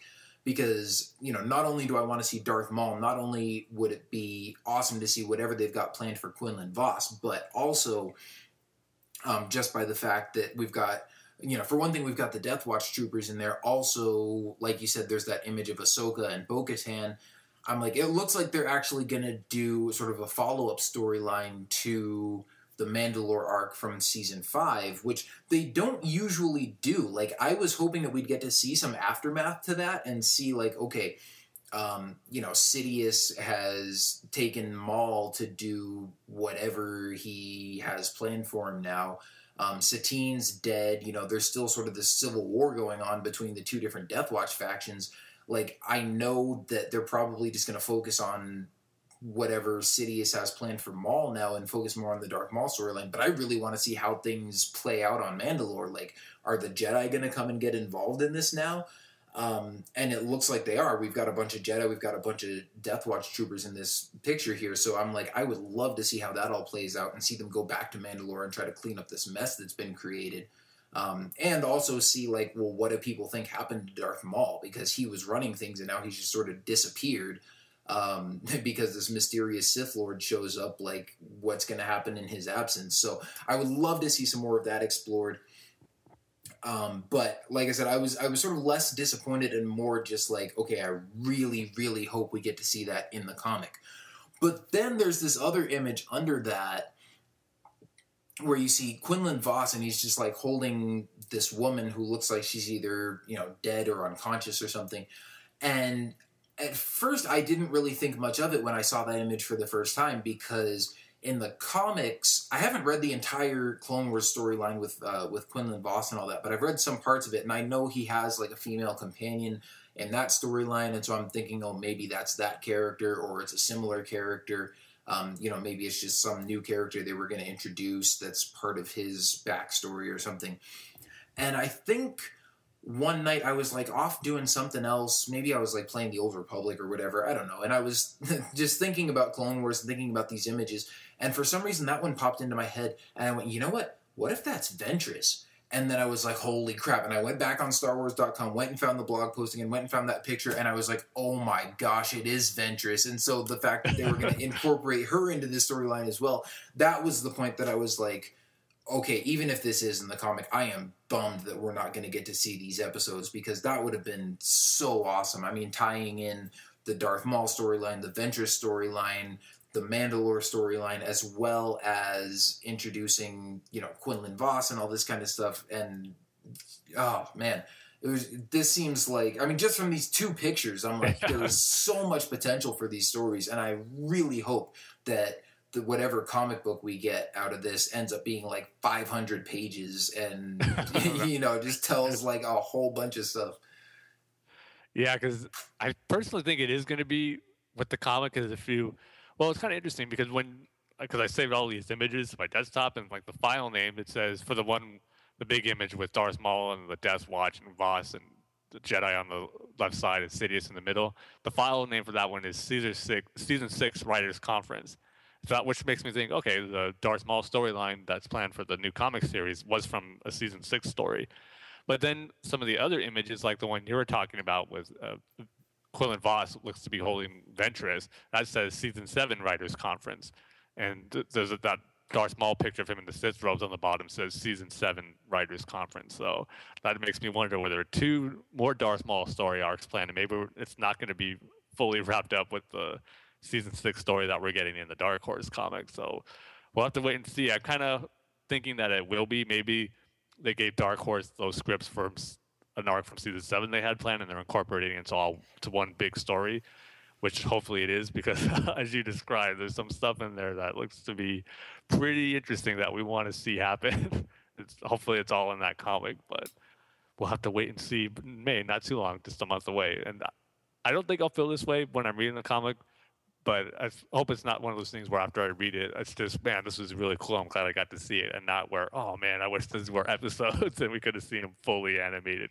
I'm sure that might be in my head a little bit, but I think it's just going to be, man, that was a great story. I'm glad we got to see it in some shape or form. And like we said before, hopefully some of these other cool images that we've seen in here get to be told in some fashion. Because again, another image is one we talked about so much, that Boba Fett Cad Bane Bounty Hunter arc. We talked about it and anticipated it so much and hoping it was going to be part of the Lost Missions episode. And we know it wasn't, but just to kind of see some images of it, even if it's just concept art, it was kind of cool to see Boba Fett and Cad Bane, and you got Embo, and you got it looks like Boss is there, and the droid from the episode Bounty.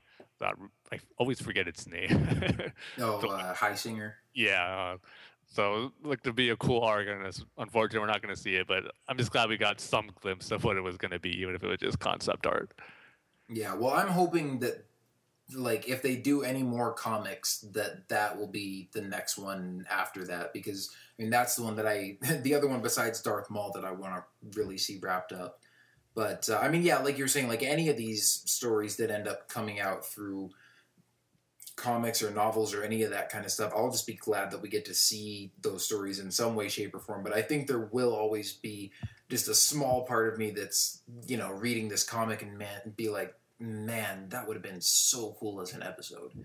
And just having to sort of visualize what that would have looked like and know that we'll never actually get to see it. But at least we'll get to see the story in some shape or form. Yeah. And then the big thing, we got a reveal that I don't think none of us seen coming, that all of us who were fans of Domino Squad and who were sad that Vibes was killed off in the bonus mission or the Lost Mission, the Order 66 arc, and we thought that was it for Domino Squad. But then Dave Filoni gave us a little spoiler with an image saying that Echo is alive, and you see his clone armor, but he doesn't look like the Echo we knew from the other episodes, since we knew he thought he was dead from the Citadel trilogy arc. But it was still cool to get that reveal, knowing that there is still one Domino Squad member who survived. But unfortunately, we don't know exactly what his situation was. But I think in one of those interviews, I think it was the IGN one, Dave Filoni kind of gave us a little insight to what it was going to be, where I think the Separatists found his body and they took it where it wasn't dead, but they were kind of keeping his body there, maybe doing certain things to him. I don't know if they didn't say if it was brainwashing or whatever, but they had Echo and they were going to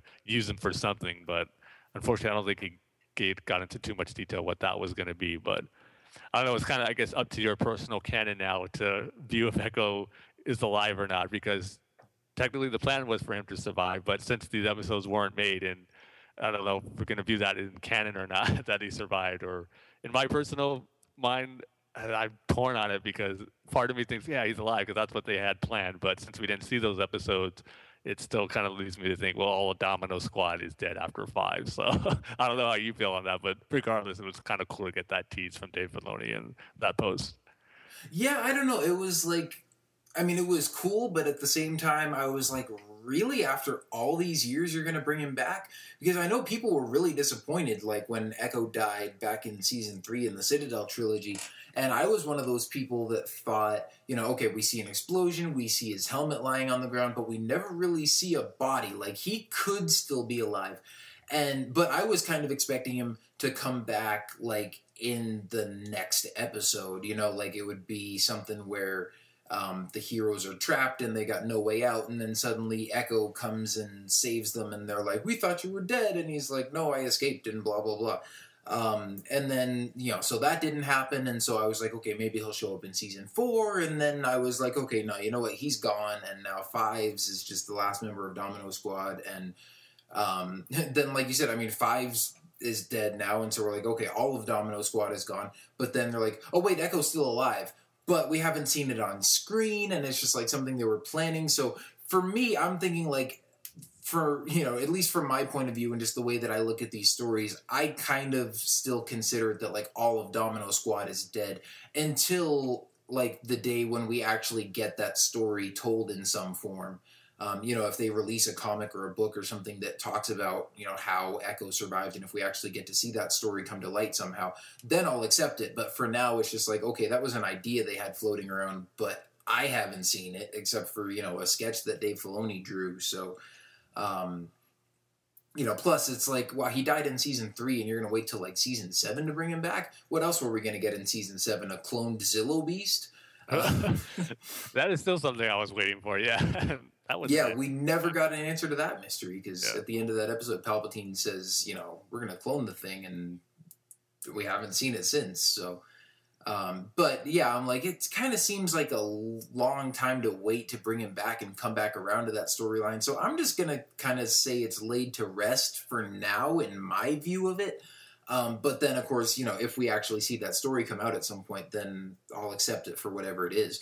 But like you were saying, he did, Dave Filoni did talk about that in the IGN interview, and he was saying it was going to kind of expand upon some things that they introduced in the Order 66 arc, where you see like Shakti and Nala Se arguing about the clones and like whose property they are and who they belong to, and you know, they serve the Republic, but they're property of the Kaminoans because we made them, and you're just our clients, and blah blah blah.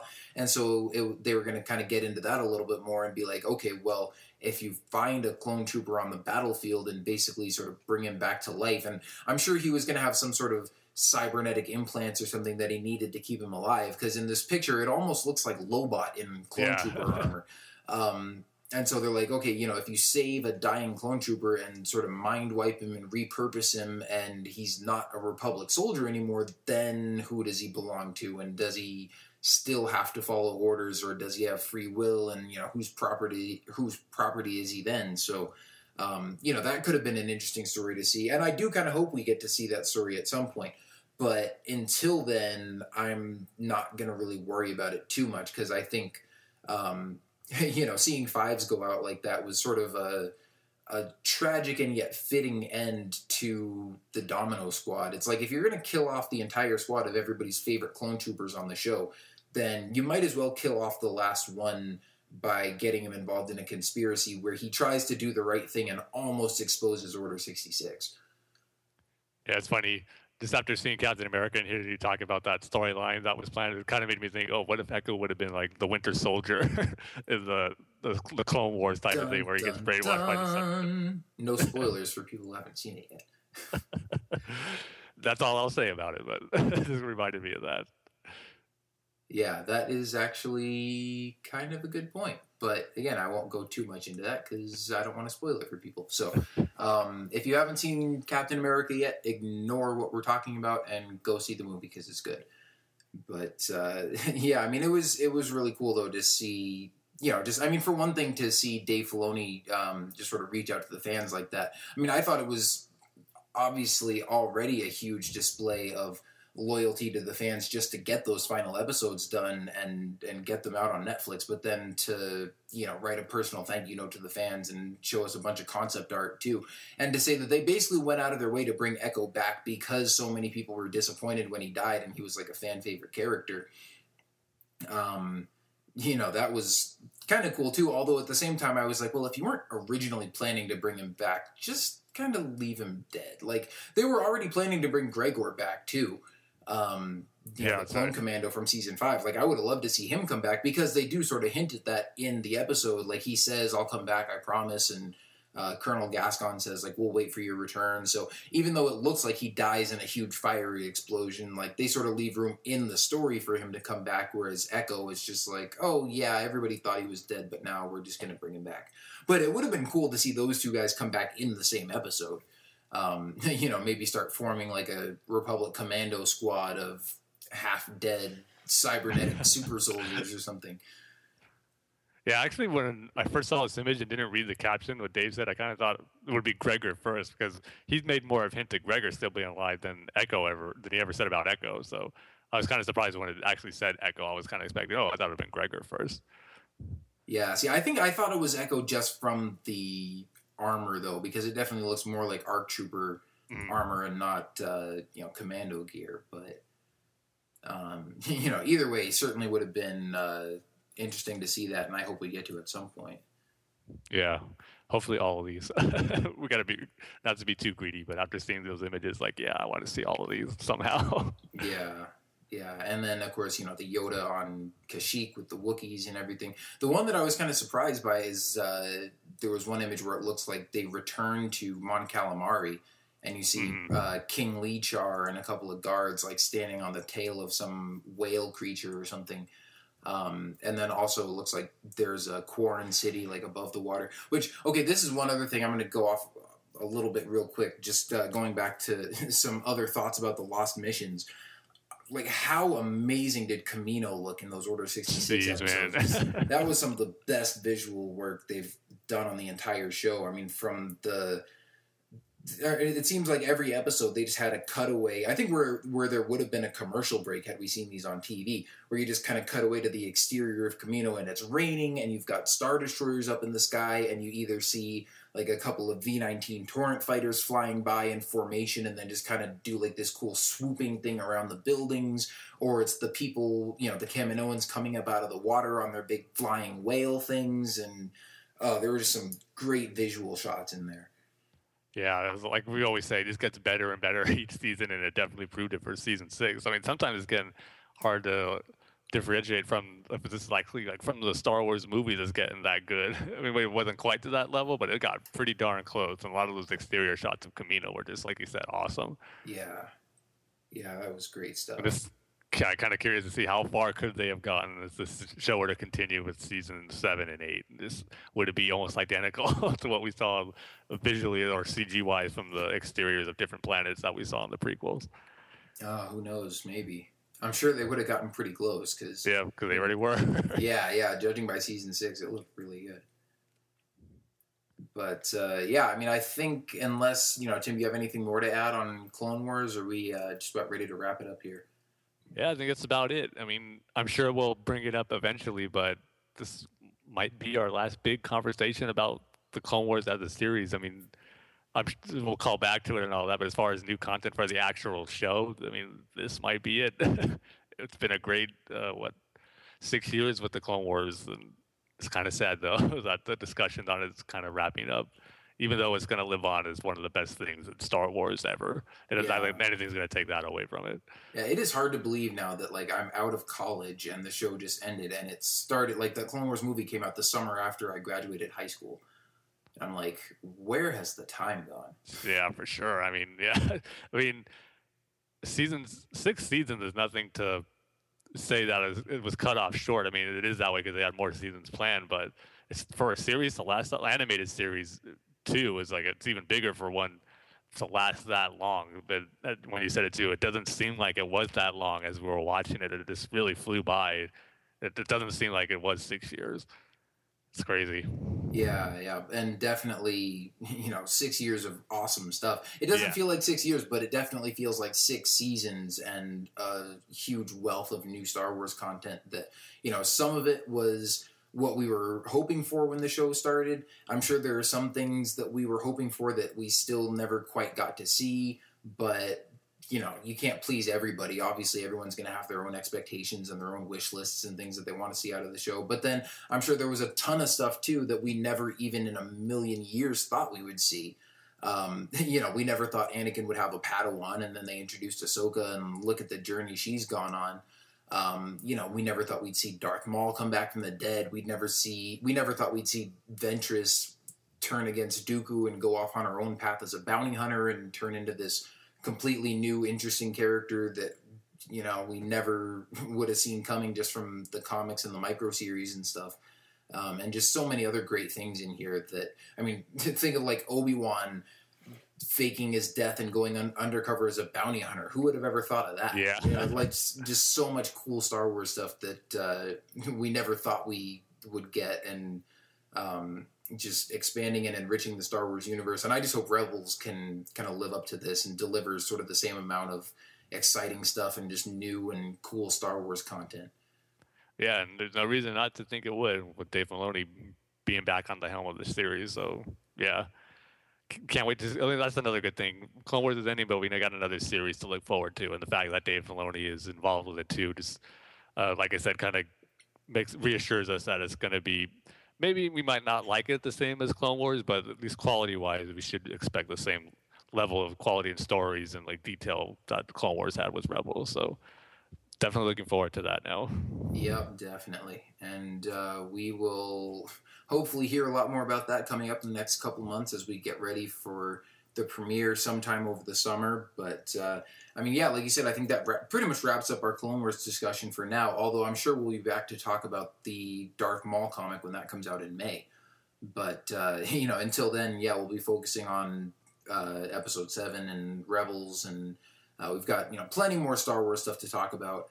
I think that's pretty much it for this episode. And look at us. Wow, we're coming in back under 2 hours. So getting back to manageable, not marathon type episodes. But, we've certainly had a blast talking about Clone Wars and all this other stuff. It's always just great talking Star Wars and having new Star Wars stuff to talk about. And you know what? I'm glad we've got Rebels and Episode 7 coming and all this, because otherwise Clone Wars could have gotten canceled and we would have just been like, well, crap, now there's like no new Star Wars stuff coming out. But, we've got movies, we've got Rebels, we've got Battlefront, and some other new game that we don't know anything about yet. So we'll just have to wait and see how all that develops, and we'll just keep watching out for more news and rumors and all that good stuff, and report back to you guys when we hear stuff. But in the meantime, you can follow us on Twitter at Star Wars TSC and on Facebook at Star Wars The Saga Continues to get all the latest updates as we find them, and send those out to you guys. And you can send us email at starwarstsc@gmail.com. You can check out our website, starwarstsc.com. We also post a bunch of news stories and stuff on there. So you guys know how to get in touch with us and keep up with all the updates that we're putting out as we find out all this new cool Star Wars stuff. So thank you guys so much for tuning in. We hope you've enjoyed listening to us deliver the news and talk Clone Wars and just sort of wrap up our discussion on that. And we will be back hopefully in another couple of weeks with some more cool Star Wars stuff to talk about. But until then, thank you guys for tuning in. We will see you next time, and may the Force be with you. See you next time, everybody.